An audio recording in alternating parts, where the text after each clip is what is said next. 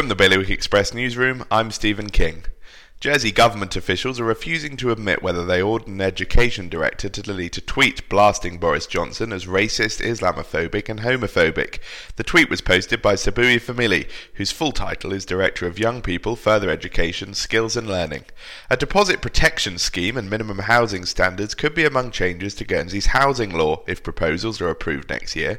E&I has been looking into the current law and how it could better protect tenants, landlords and property owners. 2020 will see the return of the Women's Marathi after a 4-year absence as part of a 3-day inter-insular football festival being planned. The female inter-insular will be played over the same weekend as the senior men's match. And although at first it was believed that the winning Channel Islands Christmas lottery ticket was sold in Jersey, it's now understood the ticket was likely to have been bought at Vale service station in Guernsey. A spokesperson for the garage said the team was 98% sure the ticket was sold there, as numbers surrounding the winning ticket had been in their stock.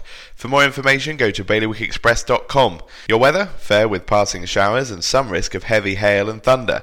Bailiwick Radio News, sponsored by Thomas & Desain. Discover your tailor-made opportunity at Thomas & Desain. We match ambitious individuals with successful clients and are now recruiting in Guernsey in addition to Jersey and further afield.